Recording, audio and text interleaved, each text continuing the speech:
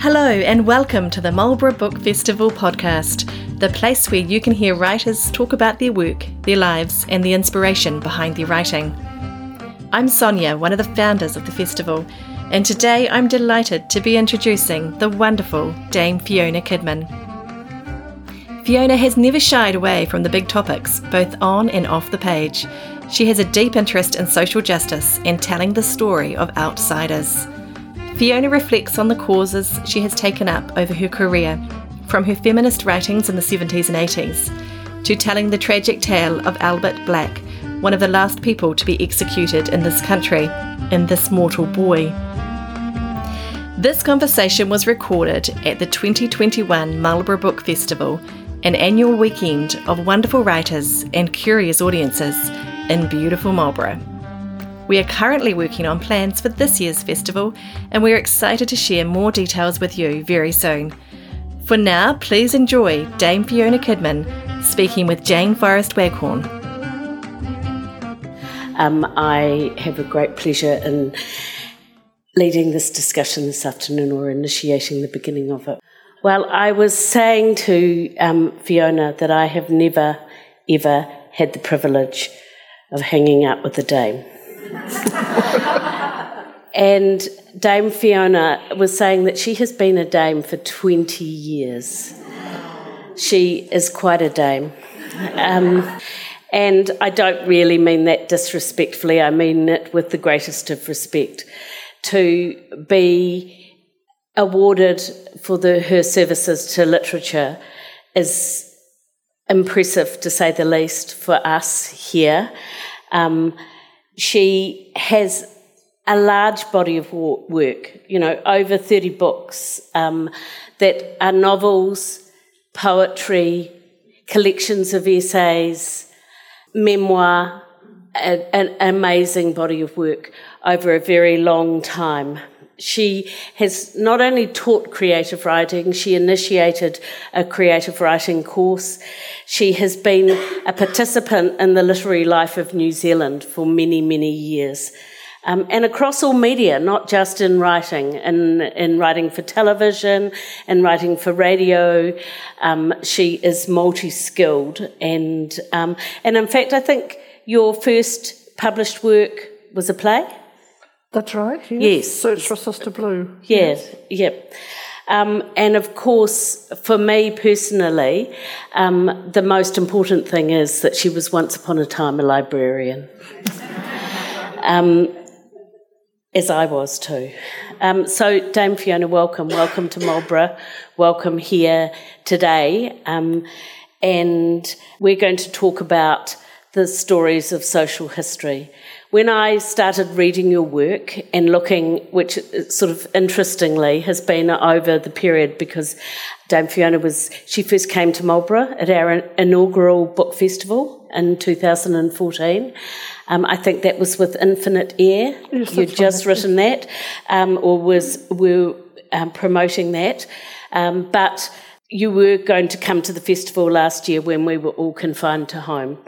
So I have had a lovely year of reading and rereading some of Fiona's work, and the biggest thing that I was struck by is that she tells our stories of New Zealand. She has chronicled our social history, and it occurred to me that I hadn't really seen that before, and it's an extraordinary thing, and I think we should be very grateful for that. So she's written stories from Betty Gard in the Marlborough Sounds and The Captive Wife through to these more recent times. And so I want to look at some of those stories and ask you some things. Right. So I suppose the first thing I really want to ask you is, what gives you that lens that you're drawn to telling those stories? Right. Well, tēnā koutou and katoa. It's good to see you all, and thank you so much for inviting me here to the festival, and thank you to the wonderful sponsors. And before I answer that, could I just say that the rest of our conversation was about me being a dame, was that I've been a dame for so long that I've sort of forgotten that I ever was. And I prefer to be called Fiona, so if you're having a conversation with me, please call me Fiona. And it's an honour I'm very proud of, but, I don't sort of live being a dame day by day. It's one of those things. Anyway, how do I come to thinking about social justice? I grew up as a fairly solitary child in the far north of New Zealand. At the end of World War II, my parents went up to Kirikiri.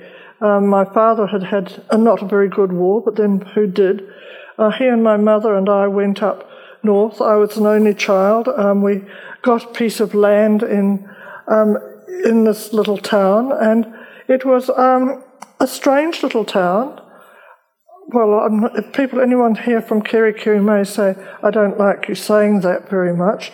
It's a delightful town in many respects, but in those days, at the end of World War II, it was very much a Raj town. It was settled. People see the mission, the old stone store and the Kemp house and so forth, and they think of the missionaries, and they think that's the history of Kirikiri. But Kirikiri had a later history, which is a lot less known, and that at the end of the 1930s, it was there was a settlement that was very drawn from people who'd been in the Raj, people from China and Shanghai, who'd settled there and hoped to make an ideal settlement. There were some very nice people there, but there was also a good deal of upper-class servantry and an attitude toward. A lot of them had wanted to come to a very nice climate. They didn't want to go back to Britain after the Sino-Japanese wars.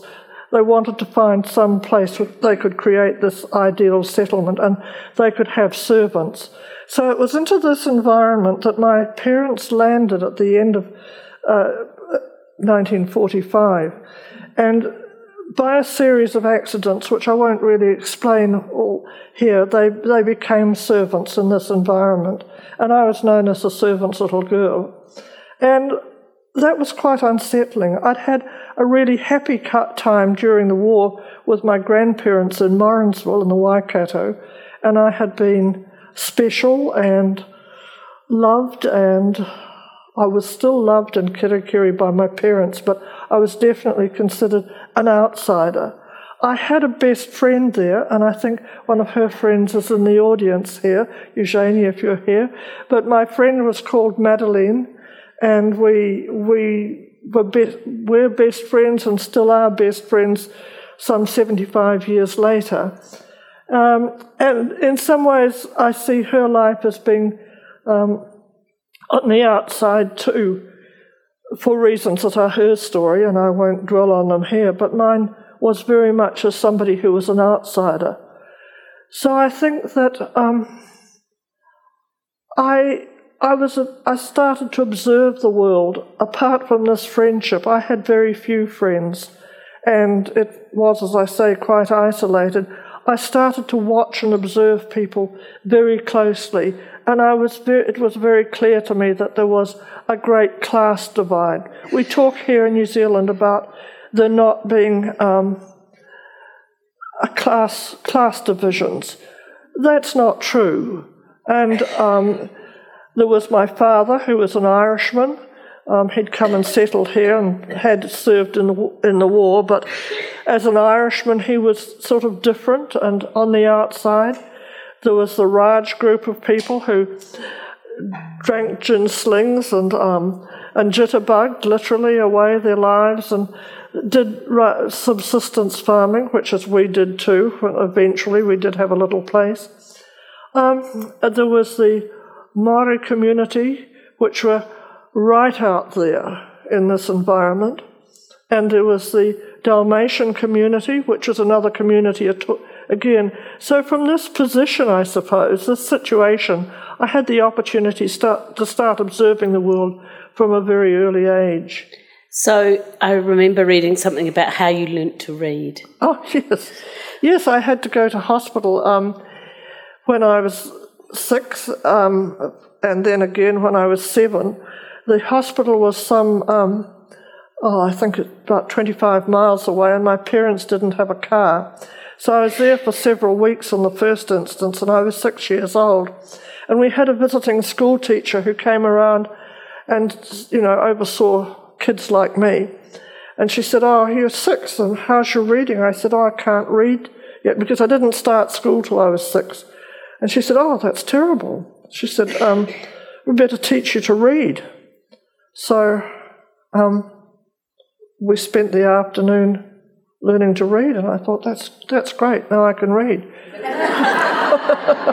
So you must have been quite literate beforehand. I mean, although your parents were working as servants, you came from a home where there were books, where people read to you? Yes. Both my parents, I mean, this is what was particularly difficult for us, was that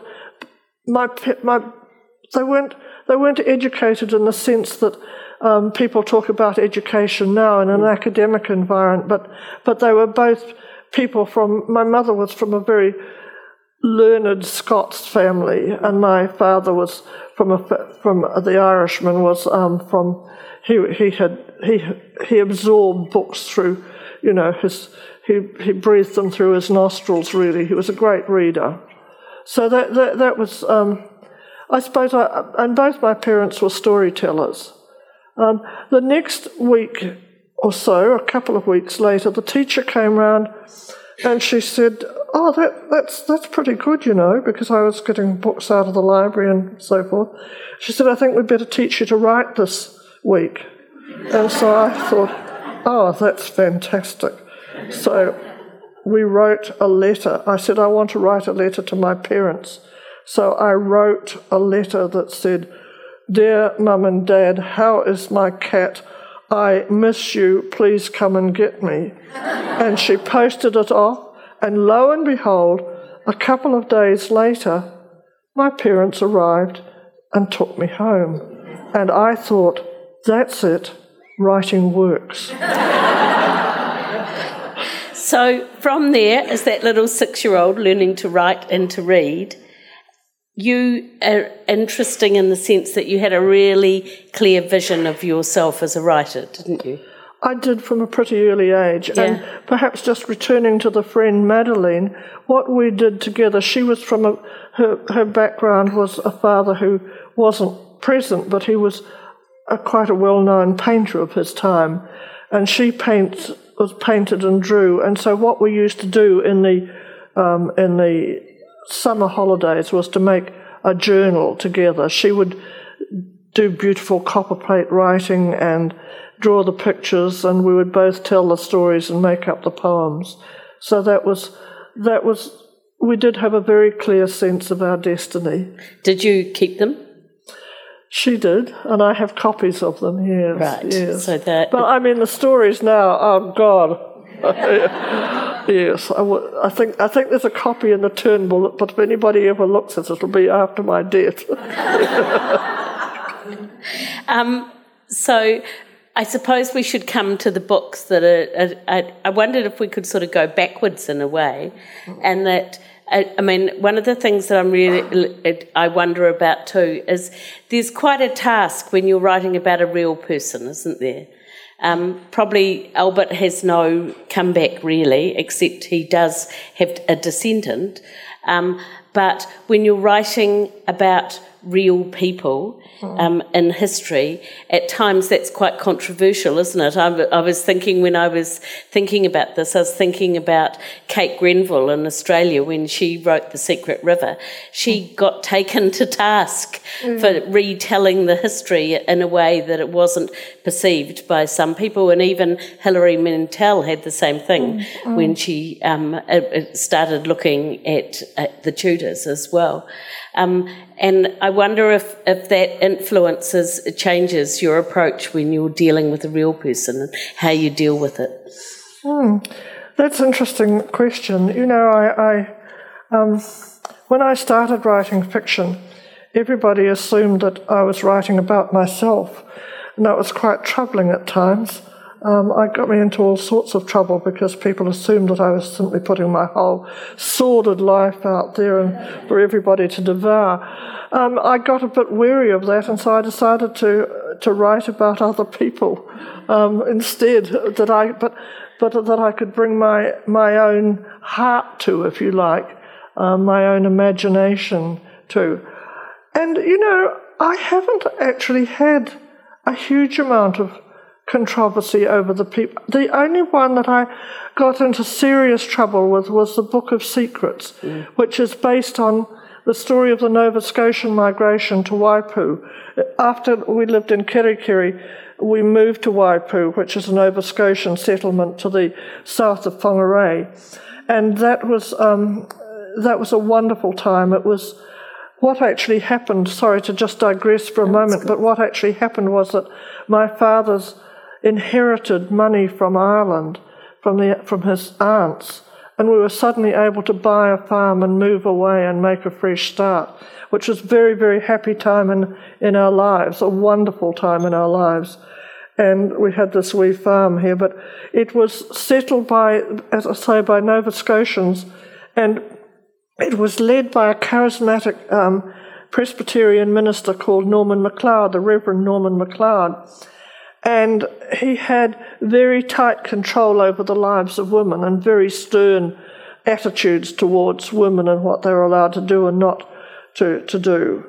And there was a woman living in the village, near the village of Waipu, who lived alone and had been said to live alone for over 50 years, and she didn't come out. She was called the witch by some people, something which would later be hotly contested when I wrote a novel based on the migration and put her as a central character, or so it was perceived. I was asked not to come back to the community for 20 years. Goodness. And they have a lovely little museum. If any of you have travelled up there, there's a fine little museum there, which if anybody came, and they did come in their droves to Waipu because they were interested in the story, they'd read the Book of Secrets, and they wanted to exchange ideas about this, and the museum would close.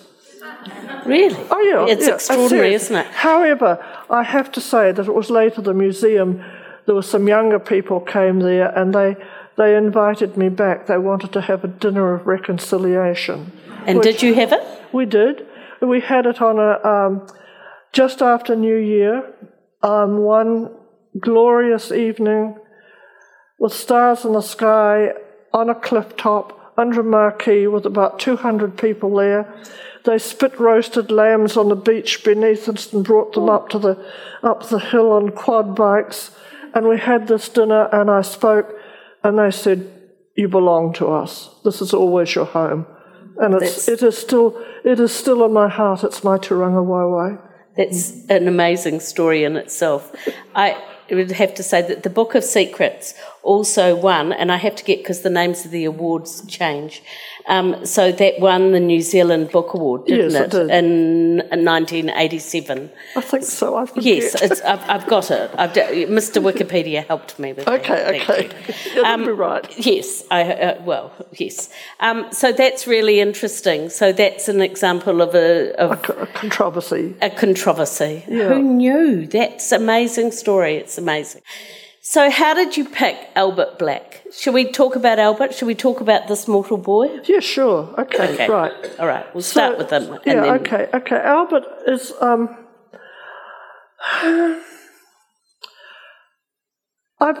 I have had a long opposition to the death penalty. It's something that I don't know how you come to certain beliefs, but from a very young age I had the belief that the death penalty was wrong. And I also had a theme running through my head, which is about young men. I have the good fortune to have 5 grandsons. They're all grown-up men, and they're all fine men who are doing well in their lives. And I had a lot to do with them as they grew up, very close to me, very close to my heart. But as they were growing up, I could see things happening to young men, and I kept thinking, what if one of them made a mistake? What if one of them made a terrible mistake? Because it seemed to me that, it seems and still seems to me, that a lot of the young men who get into some terrible trouble, that they're not all bad people, that they're young people who've just had that momentary madness of growing up, adolescent craziness. I kept thinking, please God, or whoever's up there, please look after these boys. And so far, they're good. But I thought I'd like to write a book about, the boy who makes a mistake. And then one day I picked up a newspaper, and there was a story of Albert Black, who was known as the jukebox killer, in the newspapers. And it was a sort of one of those looking back stories. And I thought, yes, actually, I remember that. And maybe, who knows whether that was what had an influence on the death penalty. I was 15 at the time. Right. And I thought, oh, okay. And there were various things that sort of came together in my head. He was a Protestant boy from Belfast in the north of Ireland. There was my father was a Protestant Irishman, immigrant Irishman. Albert was a 10-pound pom, as they called them. My father was a 10-bob pom. There are all of these things that came together, and I thought, I know this boy.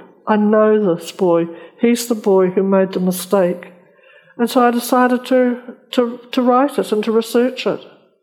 So it started as you have talked about feeling that he should have been convicted. He did commit a murder, but it was a manslaughter rather than a premeditated murder. Would that be fair? I believe that it was manslaughter. I've done a huge amount of research, and I believe that it was the circumstances are such that I believe that it was a case of self-defence, that he seriously believed that he was going to die, that he was going to be killed by Alan Jacques, So Albert had come out as a 10-pound pom when he was 18. He'd barely turned 20 when he came to New Zealand as an assistant immigrant. And all his record was very clean. And he had lived with a family in the Hutt Valley near Wellington. He'd been gentle, hard-working, enjoyed the kids there, had a pet hedgehog, cried when it died, all of these, all of the things that say this kid was an okay kid. And as one of that family, it's been one of my informants. He moved to Auckland. He got in with a crowd of kids that we called in those days bodgies and widgies. Bodgies with their stovepipe trousers and their winkle picker shoes, a bit like the ones I'm wearing. Only mine are green for Ireland. And the widgies wore tight sweaters and their cardigan, or maybe their cardigans back to front, and whirl bras and, all of these things. And they hung out around milk bars and so forth. Albert went to Ye Old Barn Cafe in Upper Queen Street in Auckland. He got in with this crowd. He had been given a boarding house in Wellesley Street to caretake, and he wasn't supposed to have anybody there. Well, look, to cut a very long story short, it is a long story, he and this boy, Alan Jacques, who called himself Johnny McBride after a character in a Mickey Spillane novel, which Mickey Spillane was wrote very violent novels, I, the Jury, and so forth. I remember the head boy at Waipu District High sliding me a copy of I, the Jury when I was in the fourth form, I think. So they're really ugly books. But anyway, that's another digression. Alan Jacques was a child migrant. In the 1950s, the United Kingdom was sending child migrants who'd been in their orphanages or during the war. They had children who were orphaned by the war or abandoned by their parents, were put in these institutions and shipped in there hundreds, well, thousands, if you take in the whole Commonwealth, but hundreds to New Zealand. And this boy had come, the kids had no option, they just had to go. This boy had to come because it was kids under the age of 18. He'd come at the age of 17 because his sisters had been sent out. So he was told he had to go to be with them. He was very bitter. He wanted to go back to the UK, and he assumed this persona of Johnny McBride, this violent Mickey Spillane character. He went to stay in the boarding house with Albert. Albert had started having parties and had fallen off the wagon a bit, and he had young people going there. There was a party, there was a violent argument, and Albert got very badly beaten up by Alan Jacques, or Johnny McBride, as you will. And the next day, and Johnny McBride said he was going to kill him. Albert took a knife to arm himself because Johnny McBride carried a knife and was violent. And so he took a knife. He saw Alan Jacques, and Alan Jacques again said he was going to finish him off and kill him. And Albert pulled the knife because he thought he was going to die. And the result was that he was hanged for murder. Yeah. It's an amazing time, isn't it? Again, that snapshot of looking at the society in New Zealand at that time, and of the way these very young men are dealing with becoming adult men, and the sort of toxicity of it, really, and the damage to those children. I think that's you feel this deep sadness for the brutal way they were treated. Absolutely, and of course, overall, through the 1950s, there was this very strong moral crusade. That was Sid Holland, the leader of the national government, had gone into power in 1949,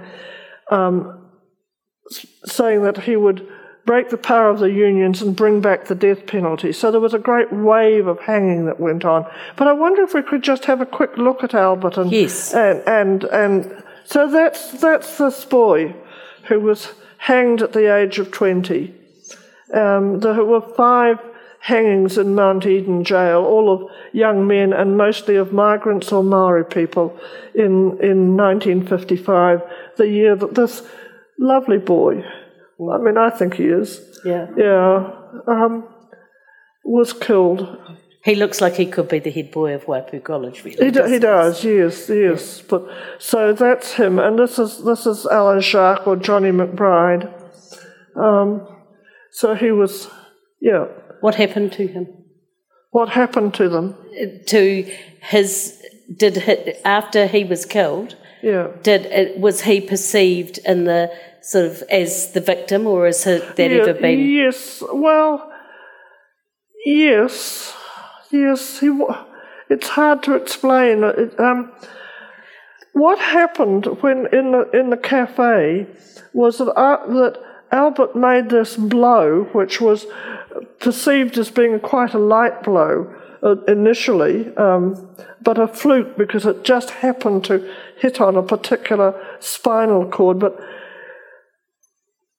Albert went out and went straight to the police station and said, I've stabbed somebody. I didn't mean to, but I've done this thing. And the young bodgies who were in the milk bar rolled Alan Jacques over onto his back, and the knife went through him at that stage and came out the other side of his nose, and there was blood everywhere and panic and confusion. And so what happened then was that these young people then said that, that nothing had happened. There hadn't been an altercation in in the cafe at all. They'd seen nothing. Nothing had happened. My view is that they were afraid that they were going to be blamed for the death of Alan Sharp. Right. So all they were trying to do was do their best. But anyway, that's... Yeah, I suppose when you were talking about the treatment of them, I was thinking about the jury as well, because that's an amazing group of men, isn't it? Or collection of the different types of men, and a really big comment on society in New Zealand in a way at that time, and the way things operated. And the prejudices and the class. The prejudices and the class, and the desire to sort young people out. And I agree, yes. Yeah. Just going back to Mickey Spillane, I think that's also really in the commission into sorting out these young people and the book burning. I mean, it's not something that we think of as being part of the history of New Zealand, is it? No, it's not. It's sort of almost a forgotten part. But when you talk about the Mazengarb report, which Sid Holland commissioned it from Oswald Mazengarb, who was his mate, they used to do magic tricks. They're both into magic tricks, and they used to go and visit each other for dinner and things. And so Sid Holland got Mazengarb to write this report about how promiscuous teenagers were, and how there was heavy petting in theatres in the Hutt Valley, and how girls were having sex. Well, I guess they were boys having sex too. I think they were. Yeah. they were having sex on the banks of the Hutt River, and there was terrible stuff going on. And this report was sent out to every family that received the family benefit in New Zealand. So my parents got the Mazengarb report that said, "Be careful. Kids are terrible. They have to be brought into line." And so when the judge summed up, this is not quite correct, sorry, there was 2 juries in the 1950s. One was the grand jury, which met informally before the case went to the common jury, as it was called in those days. And the grand jury was they're not the same jury. They'd meet a couple of days beforehand, and they'd decide whether this case should go forward. The presiding judge was the judge in both cases, and what he said to the grand jury was not supposed to be reported in the newspapers. It was not to be reported until after the common jury had met and a verdict had been given. But what he said was, "This is not one of our people. Yes. We're sorry that we should never have had him. He should be sent back to his homeland. We don't like this. In effect, we don't like Irishmen. Send them back home." We don't want his sort. We don't want his sort in New Zealand. We don't want his sort in New Zealand. Yeah. Which is interesting, because I'll just come to it in a moment. But what happened was that the newspapers, the Auckland Herald and the Auckland Star, both did report it, and the newspapers were delivered to the jury the night before the trial started. And so you had a prejudiced case. I mean, regardless of whether he ended up guilty of murder or of manslaughter, whichever, take your choice based on the evidence, he had a prejudiced judge and a prejudiced jury. And nothing is more clear than that. Yeah. And as a result, this 20-year-old boy was hanged. Yeah. And that breaks my heart. Yeah. Thank you, yes. Yeah. And so I just sort of digress for a moment there and say, in terms of the Irish, there's probably quite a lot of you in this audience, because I'm associated at present with the Irish Studies Department at Otago University, and they have done a survey which suggests that there are over 600,000 Irish descendants in New Zealand. Yeah, and we were talking before, and I am one of those. Yes. That, my grandfather was from Donegal and my grandmother from Portrush. And my granny was O'Hara from Bandon, County Cork. Yeah. So I mean, there's so many things that I want to talk to you about, but I can't because we're going to. I also want to talk about some of the other things. But Albert Black, he did hang. He was convicted. He is drawn very beautifully in the book. And I also want to pay tribute to the women that are drawn very beautifully in that book. To the mother in the lower hut. I mean, she's an extraordinary young mother doing the best she can, isn't she, in the midst of this? And his mother. I know. I mean, Kathleen brings a tear to my heart. Yeah, such a strong woman fighting against.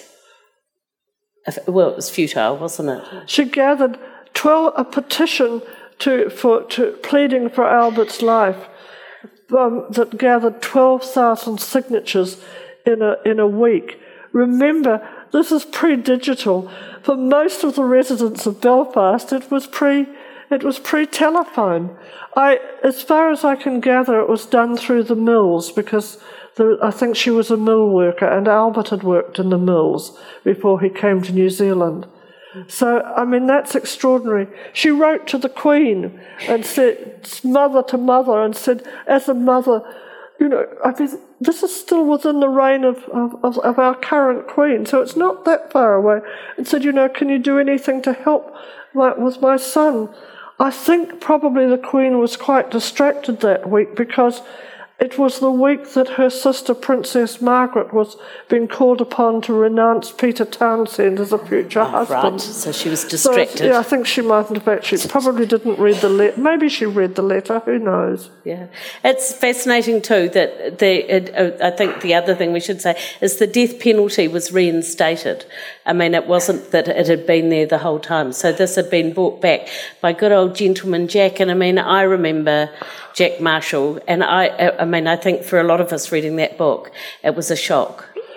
It is a shock, but what I would say is that Jack Marshall was a man of genuine belief. This is what he believed. I know it comes across pretty harshly in the book, and I think it was harsh. I accept that it was his true belief. In a sense, more than I do Sid Holland. Sid Holland, I felt, was a crusading, a morals crusader for, for votes.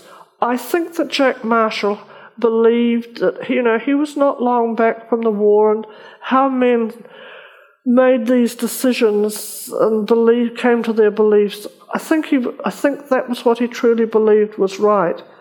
But and he did some good things, but he did have a lot more steel than his, Gentleman Jack had. It was interesting. Yeah.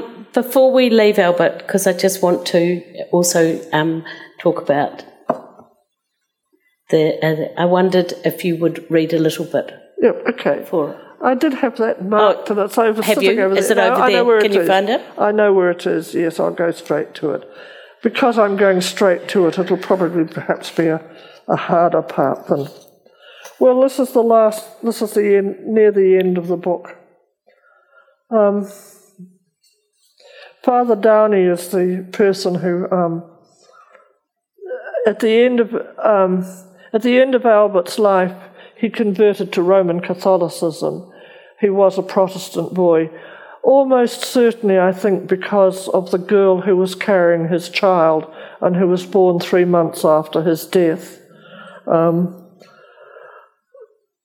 And he was supported in his decision to turn to Catholicism by Father Downey, who was a well-known priest in Auckland.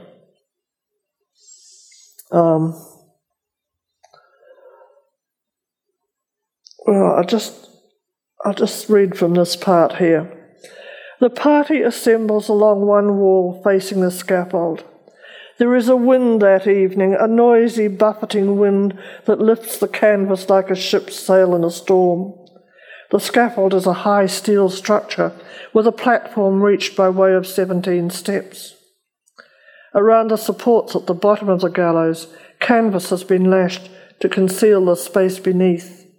The whole scene is lit by a powerful electric light. The light shines on the white rope coiled beneath the gallows and on the noose hanging over the trap. The hangman stands waiting at the back of the platform, his back to the observers. Albert appears, led by his guards. He doesn't walk along the polished corridor. Rather, he shuffles, because his body is harnessed by broad leather straps. The straps are crossed around his arms at the elbows, his crossed hands strapped in front of him, and his legs pinioned above the knee. In some ways he resembles a log of wood or a 5'8" tree stump. To further ensure that his body is as rigid as it can possibly be made, he wears a stiff canvas coat and a pair of heavy boots provided by the prison. He ascends the stairs slowly, and the hangman turns to meet him. In the bright light, Father Downey sees that the hangman is dressed in a felt hat pulled low over his brow, sunglasses hiding his eyes. His chin is sunk in the collar of a long topcoat buttoned all the way up the front. Albert is facing Horace Hayward, the superintendent. "Have you anything to say, Black?" Hayward asks. Albert turns and looks down on those assembled beneath him. In a grave voice, he answers, "I wish you all a Merry Christmas, gentlemen, and a prosperous New Year." That is what actually happened. Yeah. And what you actually brought it up, because you not only have written about things, you're an activist. You like to try and make change happen, don't you? I guess I do. Yes. And what happened when you tried to get Albert's case looked at? Oh, okay. Well, it's interesting because it's an ongoing situation. In fact, what has actually happened last year was that I was approached by somebody in the Court of Appeal who, very high up, and I won't name him, who said that he'd read the book and he felt that there was a grave injustice done and that it was never too late for justice to be seen to be done. And he invited me to go to the Court of Appeal and do a seminar with all the Court of Appeal judges in New Zealand and and several Supreme Court judges. And we did that, and I was assisted in that by a man called Red Mayiska, who's been a great help to me in writing this book and a great support person. And there has been a lot of interest shown, and I really can't sort of divulge all that's going on, but there are two lawyers, two New Zealand-based Irish lawyers who are now working pro bono to see whether it might be returned to the Court of Appeal. We don't know whether, because it's posthumous, there are certain legal precedents being invited looked at, and I'm not prepared to predict what might happen. I can only hope. Yeah. I wanted to bring up that about your activism, because one of the other things that has become really apparent to me in reading your essays, and I've got this beautiful collection of books here that are from the library, and it's a great pleasure to be able to sneak around the other areas of your writing as well, and how great they are. So these are a collection of some of them are about the writing life, about feminism, about growing older, and I'd recommend them to anybody to go and have a look. And I think it just contributes to this incredible body of work. And I found that really interesting. I found the feminism and it's like you were always a feminist. And it's such an interesting word, because I think that for a while people weren't identifying themselves as a feminist because they'd forgotten that there had been a journey to get to that point. And that was why I wanted to talk about this book a little bit as well. All Day at the Movies, yeah. Yeah, because I think it chronicles a lot of those issues for women in New Zealand. And, of course, now we've only got a little bit of time. So in a short time, I thought there was something I read. I'm just going to read it, where you talk about accidental feminism. This isn't a role I'd sought or deliberately planned. What I wanted was to be a writer, always that. But so often I was writing about women's lives and about poor and disadvantaged women. I couldn't help but notice inequality and make more than a few times in my life I felt I had been disadvantaged by being a woman myself. So I wondered if you could just touch on this for us and tell us about what that means to you and sum up the history of feminism in New Zealand. Yes, right. Please. As a writer, I think, I have not suffered the abuse that one of the women in All Day at the Movies has experienced, but I have been very close to somebody who has. And I wanted to write a book. This is a fairly recent book of mine, and I wanted to write, as one gets older, and I'm 81 now, and you don't know how many books there are left in you. You hope, but time hurries on by, and I wanted to write a book in which I tried to say to women of New Zealand that it was possible to be equal, that it was possible to overcome obstacles, it was possible to be loved even when love seemed absent. And so that's what All Day at the Movies is about, a family of women who have different experiences, and it doesn't turn out well for all of them. For me as a writer, if I say that I seem disadvantaged, it was certainly as a writer trying to make my way in the 1970s. New Zealand literature had been very much dominated by men, and not all of them were unkind. In fact, I had a number of strong, good male mentors in the 1970s, people in radio drama, people in television, people who, the playwright Bruce Mason, who was a great mentor to me, personal mentor to me.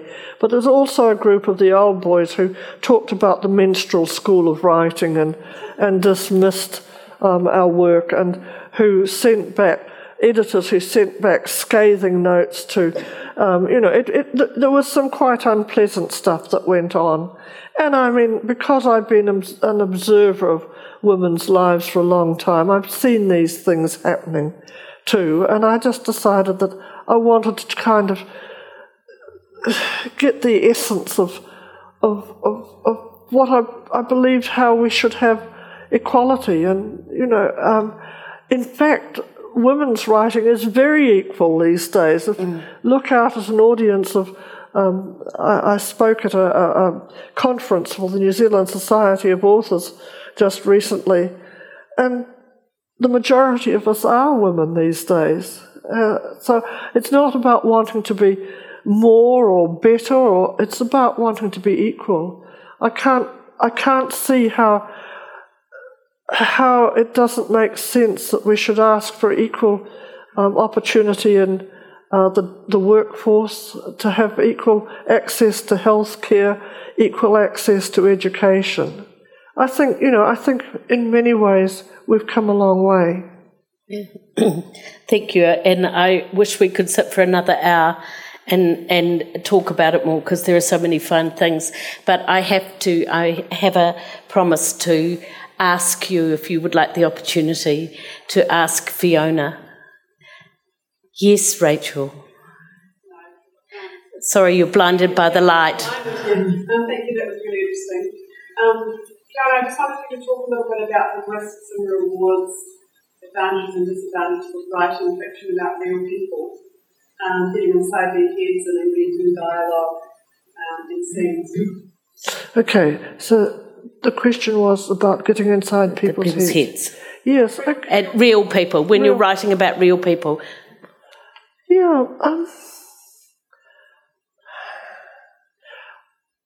I think I've always enjoyed writing dialogue. I've spent a good many years writing for radio drama. That was my big break in the 1970s. Was working as a radio dramatist, and you had to be a good listener.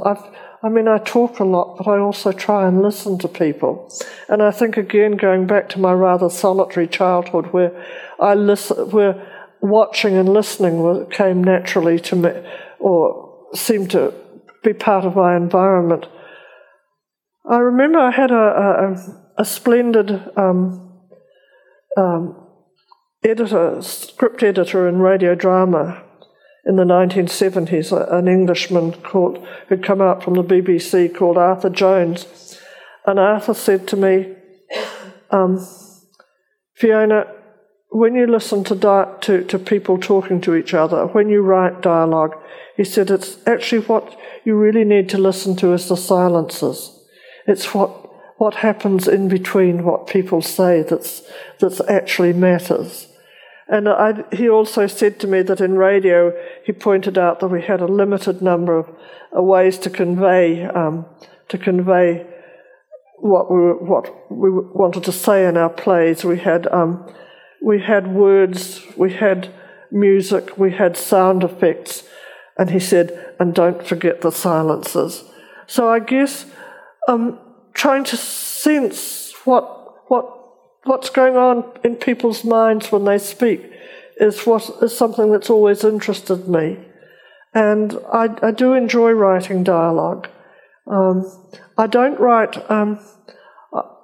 believe in writing in dialect, because I think that can be very phony in a piece of writing. It's very hard to sustain dialect, and it sounds as if you're sending people, quite often as if you're sending people up. So I do straight dialogue, but I try and put little inflections in.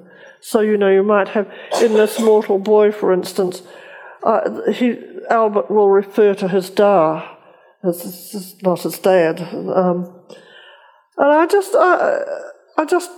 just think about what it's like to be that person. I mean, when I wrote my novel about the infinite air, about Jean Batten, I thought a lot about her up in the air at nights with just a torch to guide her plane and a compass to guide her across the vast oceans. And she'd write in her logbook, very lonely up here. And I think, there are times in my life when I have felt like that. And so I feel like Jean, and I don't want to sound kind of mad or crazy, although I probably am, both of them. But when I'm writing deep in a piece of fiction, I take my characters for walks with me. They stand beside me at the bench, and they write. They talk to me. We have conversations with each other, and eventually they'll go away. Yeah. Have you got that little book of poems of mine that had? Oh no, you don't. No, I haven't. No. I was going to read a little poem called "Hey You," but it's. Do you want me to get it? Is it over no, there? Look, it doesn't matter. It's okay. I'm sure Are there any other questions? Yes. You might if you can. Can hear you it, come up a little yes, bit? Because I'm sorry, I'm quite deaf. Fiona, have you met other feminist writers like Kidman, who wrote The Female Unit? Can you recommend any feminist writers yourself? He's asking for recommendations of feminist writers. Have you met Germaine Greer? Oh yes, I have met Germaine Greer, and I actually marched down down Lambton Quay in, about 1972 to defend her right to say fuck without being put in prison.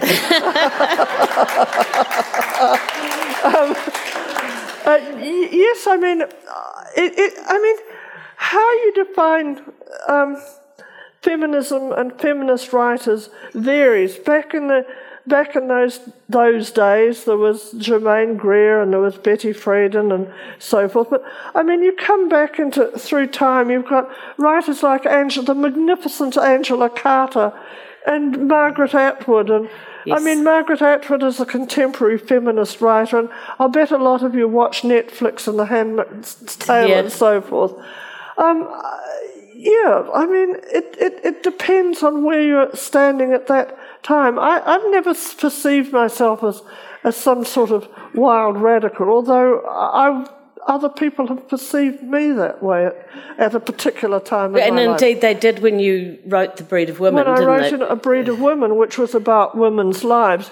And that was I was considered a raving radical because I dared to talk about women enjoying having sexual intercourse. You know, it was really bad. We had a bad time in our house over that book, I have to say. I mean, we'd go to parties and we'd have people coming up, men, chaps sidling up to my husband and saying, who's she having it off with now? It's amazing. How's her drinking, old chap? Yeah. You know, because the character in that, I don't think I'm an alcoholic, so I do like a good glass of Pinot Gris. But, you know, I mean, the woman has, everything was perceived as me. That's what I think I started out by saying. Yeah. Yeah. So it was safer to do anyone else. Has anybody else got a question? Because these are good questions. Did you put your hand up? No? Okay. Well, I think that... Can I read the little bit about Margaret Atwood, or would you like to read it? Oh, no, you read it by all means. I hope I've got the right... So this is from... I'm going to give it to you. Can I please give it to you to read? Okay. I hope I can find it now. I might not... Is it in that one or this one? I don't remember it.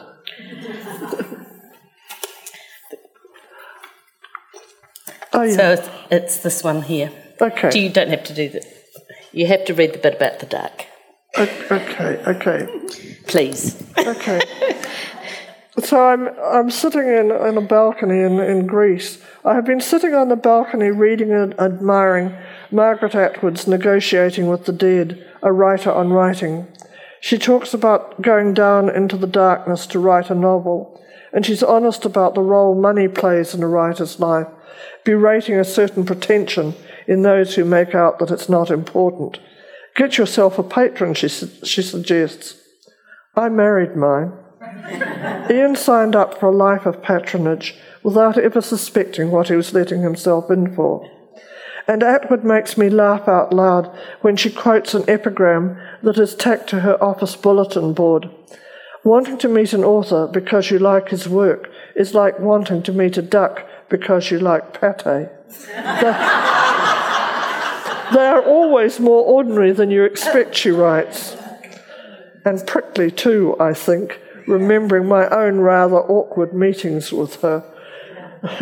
In order for the pate to be made and then eaten, the duck must first be killed, she adds. And who is that does the killing, I think? Well, that's fair enough. I'm her reader, and she didn't have to make me a friend, and I like her better for this honesty and wry self-awareness. I, on the other hand, tend to like meeting my readers, even go out of my way to do so. But perhaps if I had as many as she did, I might be more wary.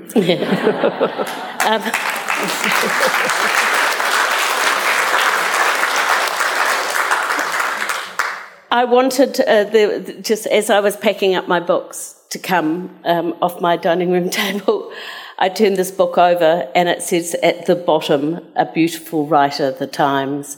And I think we can all say that. It's been an enormous pleasure and privilege to have you here and to share your stories.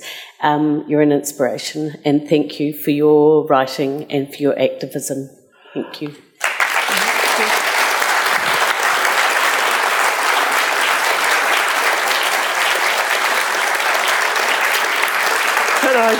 Can I just say, thank you, Jane, for being a wonderful interlocutor. Thank you for being a wonderful audience. And thank you again, Marlborough, for inviting me here. And now we can show our appreciation by going out and purchasing her books, and Fiona will be available for signing them. And I would just like to take one moment to encourage all of you.